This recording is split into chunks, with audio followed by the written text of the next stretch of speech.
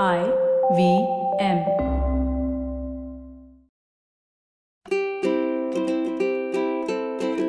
My grandmother used to say, if you sleep with a textbook under your pillow, you will remember everything in the exam the next day. I failed every single one of those exams. It doesn't work. But here are 3 habits that do work to improve your memory. Number 3 is my favorite one, and I do it every single day. Welcome to the Habit Coach Podcast. I am Ashdin Doctor, your habit coach, the podcast where we evolve into the best versions of ourselves, one awesome habit at a time. Have you noticed that some people seem to have this blessing of the best memory possible? They can remember phone numbers, names of peoples, and even their passport details. And here, we can't even remember someone's name 2 minutes after meeting them. I have this problem too. I just can't seem to remember people's names.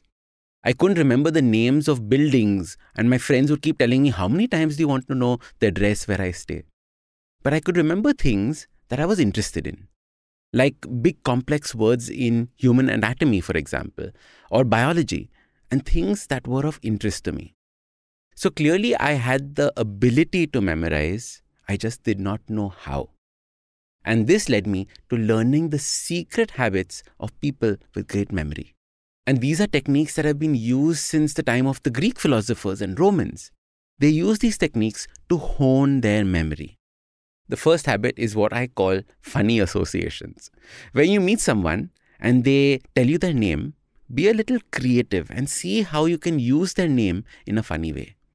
I remember being introduced to a man with a very round face. He had an unusually round face. And his name was Ashok. So I used my imagination and turned his face into the Ashoka Chakra. Now this is that blue wheel in the center of the Indian flag if you don't know what it is. When I met a guy called Peter, I kept imagining him with green tight pants on, just like Peter Pan. And in this way, you can create a number of funny, creative associations.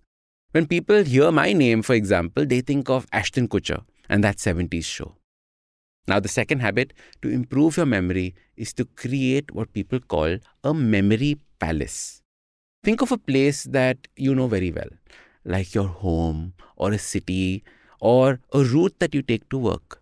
Something that you can close your eyes and imagine very, very clearly.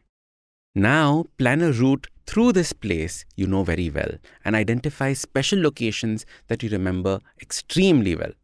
These are going to be called loci. Now, think of a list that you want to memorize. It could be a shopping list, for example.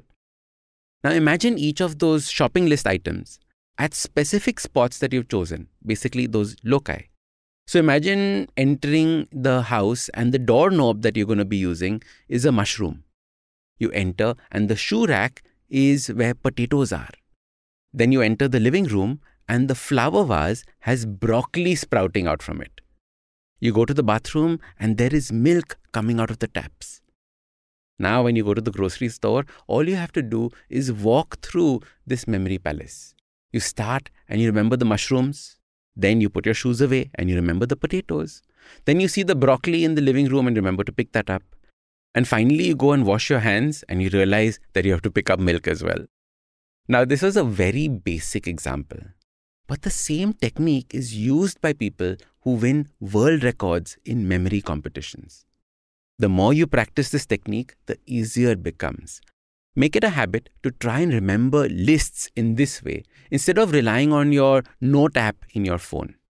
The third habit is something that produces a chemical called BDNF, brain-derived nootropic factor. BDNF was a game changer when it was discovered. All this time, we believed that there was no way to grow the brain and its capacity. However, BDNF grows new brain cells, thus improving the efficiency of brain and its function. BDNF is produced when we do strenuous exercise. Exercise that is at least 80% of our heart rate. When we are pushing our body. And hence, just slow walks and slow cardio is not going to give you that BDNF benefit. You have to train your body at a higher pace to produce it. I keep telling people that we need to improve our exercise output, especially as we age, because this helps the body and the mind grow stronger. As your habit coach, I don't want you to lose your memory. I much rather you work on it scientifically in these proven techniques to improve your brain function. I don't have to start with very intense levels of exercise, but you can increase them and increase that intensity over time. So here are the 3 ways in which you can improve your memory. Start with making funny associations with people and their names. You can then learn to form memory palaces, to remember lists of things. And finally, exercise to produce BDNF to increase your brain's capacity. If you like this episode, don't forget to hit subscribe. Also give us a rating. It really helps with people discovering the podcast. If you like podcasts like this, check out other interesting podcasts on the IVM network. You can also watch all the episodes on the Habit Coach Awesome 180 YouTube channel. Follow us on social media. We are at IVM Podcasts on Twitter, Facebook, Instagram, LinkedIn, everywhere. You can also reach out to me. I am Ashdin Doc at Twitter and Instagram. You can connect with me on my website, awesome180.com. You can also check out my 2 new books, Change Your Habits, Change Your Life, and the second, The Book of Good Habits for Kids. I am Ashdin Doctor, your habit coach.